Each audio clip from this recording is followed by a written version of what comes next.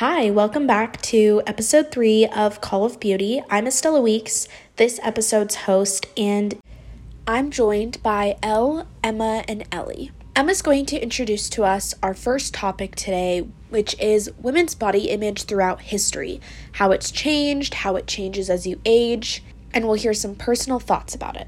In this episode, we're really diving into women-oriented workouts, what's marketed towards women, and overall women's health and body image. What is the definition of physical fitness? For many women worldwide, this has been a difficult subject. While many women now view exercising as beneficial, this wasn't always the case. It was actually discouraged for women to exercise throughout the 1950s and 60s. In the 1950s and 1960s, exercise was considered pretty taboo for women. There were fears that it could damage her or actually make her uterus fall out, and sweat was considered taboo and unladylike. Fitness icons like Jane Fonda, Lottie Burke, and Bonnie Pruden encouraged women to move their bodies and work toward physical fitness. However, this was also accompanied by heightened expectations on women to maintain a specific body type regardless of their age, which many felt they couldn't meet. I wanted to sit down and speak with somebody who's very active in the fitness realm, so I decided to speak to my mom, Claire Loftus. We all don't look like we did when we were 20s. And if you're just going to keep shooting for that ideal when you're 20, you're not going to be happy. I like to surround myself with people my age, and younger too, but are older. That's not that important. Health is more important, I think, than what you look like. It's more a focus on being healthy than looking good, especially probably in my late 40s and now.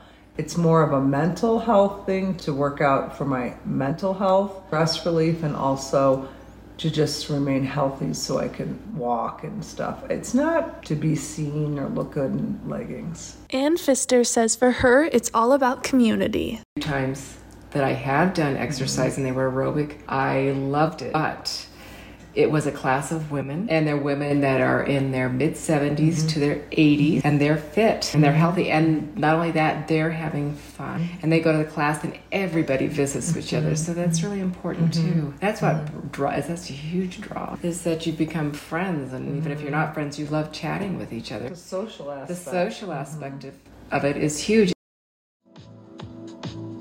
Are you ready to do the workout? Yeah!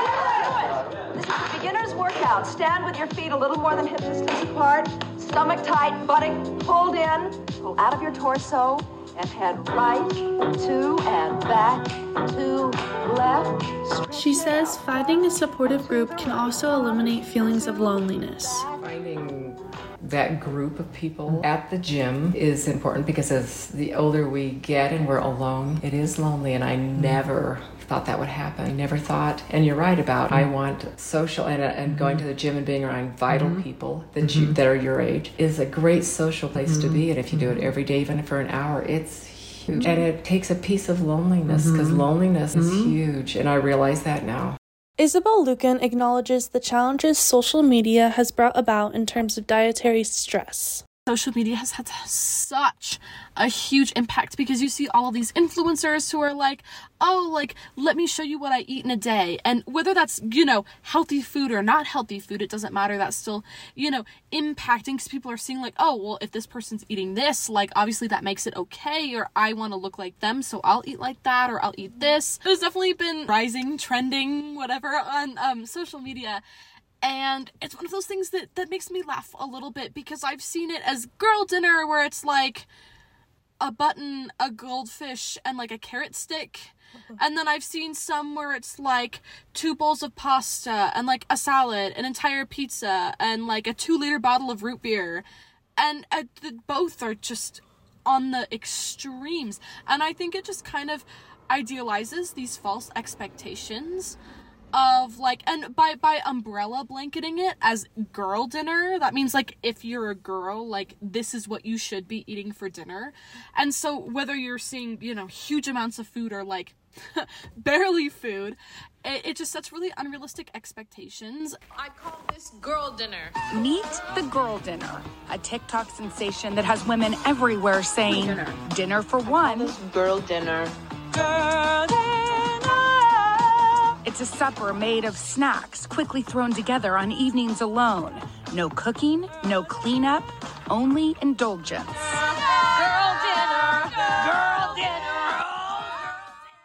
Lucan is a former dancer. She says body image has always been problematic for her. It's really hard to watch other people who have the body type that you want perform better than you, and so you associate that with like your body and like what you're doing, and that it's a you problem, and like it just creates a very unhealthy environment. I really thought that because I didn't have a dancer body, that I was never going to be a professional ballerina, that because of that I was less skilled and less capable, and because of that I enabled myself to perform lesser than I could have, because I gaslighted myself into believing that. Amanda Vogel of IDEA Health and Fitness Association says, "It should go without saying that women must be viewed as qualified and equal players in the fitness industry.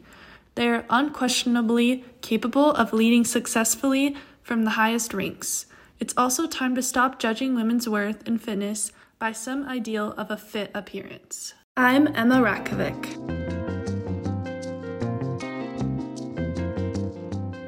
Just as bodies go in and out of style, workouts have been known to do the same. A recent phenomenon in the health industry has been Pilates, and studios have been popping up in cities everywhere.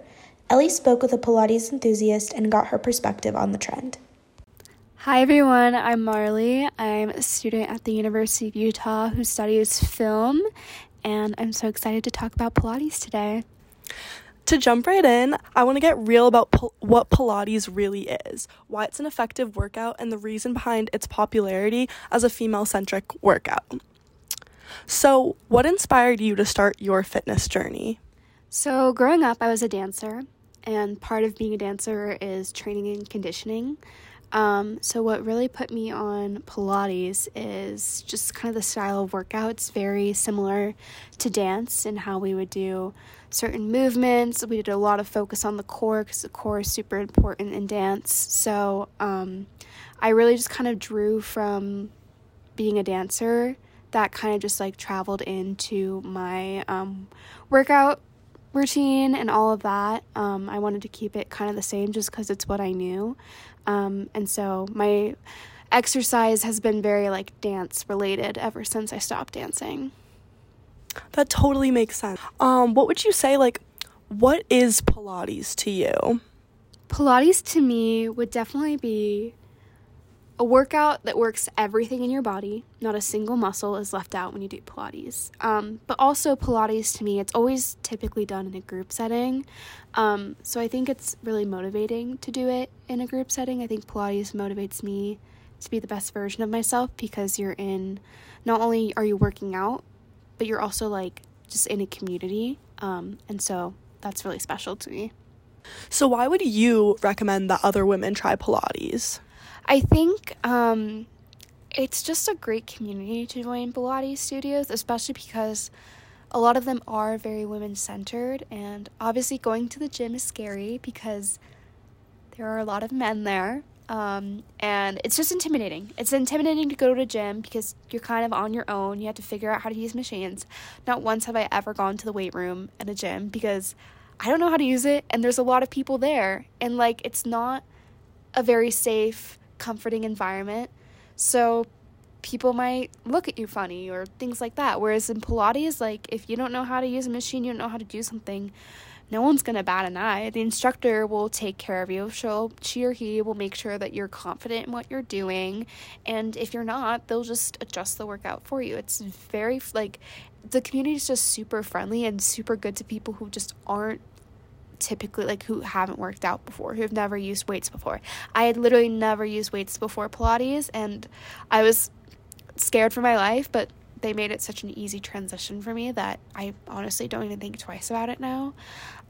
So I think for women especially who are kind of intimidated to go to the gym, but they really want to find a good way to exercise, get their body moving, I think Pilates would be the best choice for them, especially because you'll end up just making really great friends in the classes. You'll be meeting a lot of cool people, and you'll just be supported throughout all of it, which I think is super important, especially as a woman, like where you're kind of like set to the standard of having like this typical ideal body, to be in a room with women that are all there just to like do it for themselves, not other people, is really motivating, and it's what's motivated me to keep going to Pilates and doing it for myself.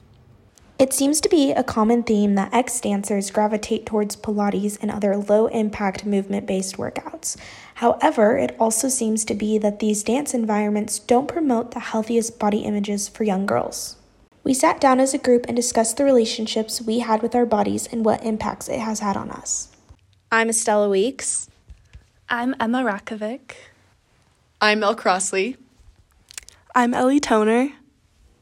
The first time that I ever saw my body as something that was needing to change was when I was 10. And I remember I was probably like 80 pounds. You know, you're 10 years old. I didn't have any measurements of a woman. I was still a little girl. And I remember being at dance class and I would stand with my feet parallel and like the insides of my thighs would just touch a tiny bit. And the only social media I had when I was 10 was Pinterest, but there was a pin that said something along the lines of like, nothing tastes as good as skinny feels. And then I would see all the thigh gap things. And I remember when I was 10, I would work out in my room at like 10 o'clock at night after my parents would go to bed, and I would lay on the floor on my side and like lift my legs up like to work out my inner thighs because I wanted a thigh gap really bad.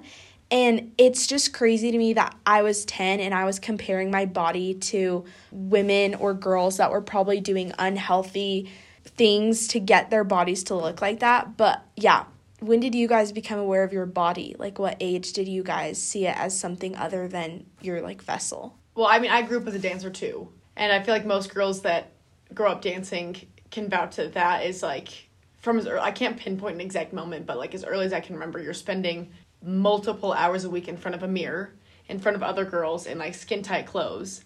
And for me, I'm super tall, so that was like the first thing that always stood out to me. Like, I looked at the other girls that were dancing and they were all tiny, itty bitty, like half my height. And I'd be dancing with girls my same age, but I'd look like 2 years older. And that was like one of my biggest insecurities, because it was just like, I don't look the way that I should. And just like going off that too, like I was never super muscular, and I'd see the other girls that I was dancing next to that were all in like athletic shorts, and they have these like leg muscles that I never had, and like muscles on their calves. And I just remember probably in like 5th grade, before dance every single day, I would set a time for 45 minutes and I'd just do like lunges and squats and like calf raises, because I was like, I need to look more muscular if I want to be a good dancer. I also grew up dancing, so definitely like I was like super like aware of my body because of that. I would say probably started in like early middle school, so I was like 12 or 13 or something, and I did a lot of ballet and like competition dance like during that time, and I was dancing every day for hours and hours after school, and just in a tiny leotard, like standing in front of a mirror like all day, like all afternoon.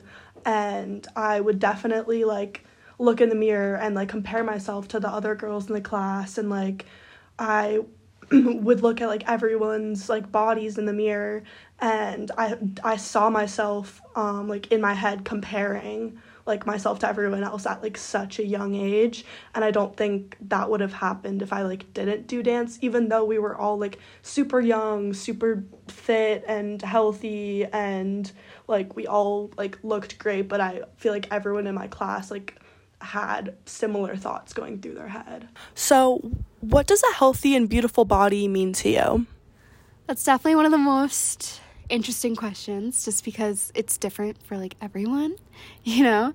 To me, a healthy, beautiful body is where I'm exercising frequently, I'm eating the right kinds of foods, I'm not eating junk food, I'm making well-balanced meals while still treating myself. You know, it's not illegal to have like a cookie or something every now and then. And it's when I look in the mirror and I'm not fixated on certain parts of my body that needs to be fixed, or I'm not looking at food saying, oh, like I shouldn't be eating this or that because it's going to do XYZ to my body. So to me, a healthy, beautiful body is when I just don't really even think about it. Like I just kind of look at myself and this is me, you know? I could probably name like 7 quotes off the top of my head. Like a moment on the lips, a lifetime on the hips. Like, quotes like that were so pertinent in my childhood. And bodies go in and out of fashion in I'm not going to say what year, but a long time ago, the bigger you were. And if you had, when they would do the statues, like the Greek statues, women had voluptuous, regular, normal women bodies, and they'd have like a stomach and hips and thighs, and that was considered beautiful at the time, and that could mean you had money to eat. And if you were skinny, it wasn't seen as beautiful because that means you were poor and you didn't have money to, attain a body that was healthy. And so for us to see the like eras of heroin chic, where in the 60s where you were supposed to look like a boy, and then it was Victoria's Secret angels and you have big boobs and really small body. It's just interesting how for men, I've really never seen their bodies go in and out of fashion so much, and that goes with their exercise regimen too. Women are expected to like follow up with all these trends and follow up with the body trends. And it's so expensive to do that. Like, Pilates is such an expensive membership to have if you do have a membership. And usually gyms that just are like weightlifting gyms are, you can get them for as cheap as $10 a month. And Pilates is upwards of $200-$300. So it's more expensive for women to follow with these ways to make their body like tailored to what the time wants it to be. Girl dinner is a phrase made popular by TikTok where girls will eat virtually anything and call it dinner. Emma expressed some of her own experiences when it comes to eating and how harmful these phrases can be for women. I feel like a lot of my friends and I like really struggle, like this is a whole different topic, but like eating consistently, like skipping meals, and I don't know, like that's so normalized with my friends. It's just like, oh, I haven't eaten anything today. It's 5:00. Or like, oh, today I ate like a salad and that's it. And it's just so normal and we don't think anything of it. And it's almost like sad. And I feel like it's been, for me, a bigger issue, especially in college, because I'm broke and I am so busy that I like forget to like take care of myself and like fuel my body. I don't know, I just think it's so sad. And like the whole girl dinner thing, I think that's so hard, especially for young girls and like really any age, because it's like, what are you supposed to eat? Like, what's good, what's bad? It's just so hard. Yeah, I think that going off of what you said, where it's like becoming a normal thing to like, oh, I haven't eaten all day. I know that I've had friends too where that was almost something like admirable to say, where like they'd say that and you'd be like, oh, why didn't I do that? Like, why did I eat? Like, oh no, that's so bad. But it's like, literally what? Like, you have to do that to survive. And just, I think that the role of like fitness and nutrition, just the way it's portrayed to us from a young age, just completely like can ruin the entire objective of both of them. Because like, once again, I mean, even hearing from Marley's perspective about Pilates, like she does it because it feels empowering. It creates a sense of community. She enjoys it. And that's how fitness should be. You shouldn't be working out because you have to look a certain way. You should be working out because it makes you happy, because it's fun and it's enjoyable to get up and move your body. You shouldn't be eating a certain way, or I guess not eating a certain way, because other people around you are doing that and you want to look like that. You want to do this. Like, nutrition is important because it like gives you the energy to go throughout the day. And I feel like that's one of the biggest downsides to the way that women's beauty has just been negatively impacted by like media and social media and just, celebrities, movie stars and stuff like that. It completely like taints these huge outlets in our lives that could benefit us in so many ways, and just flips it around completely into a way that just does more hurt. So when was the last time everyone fell for a workout trend? Honestly, I feel like I've fallen for just about all of them to some degree. I mean, I've had social media since I was in junior high, middle school. And, that might not be the best thing, but who knows? But, I've hopped on the trend for, during the pandemic, the YouTube workouts, like Chloe Ting abs.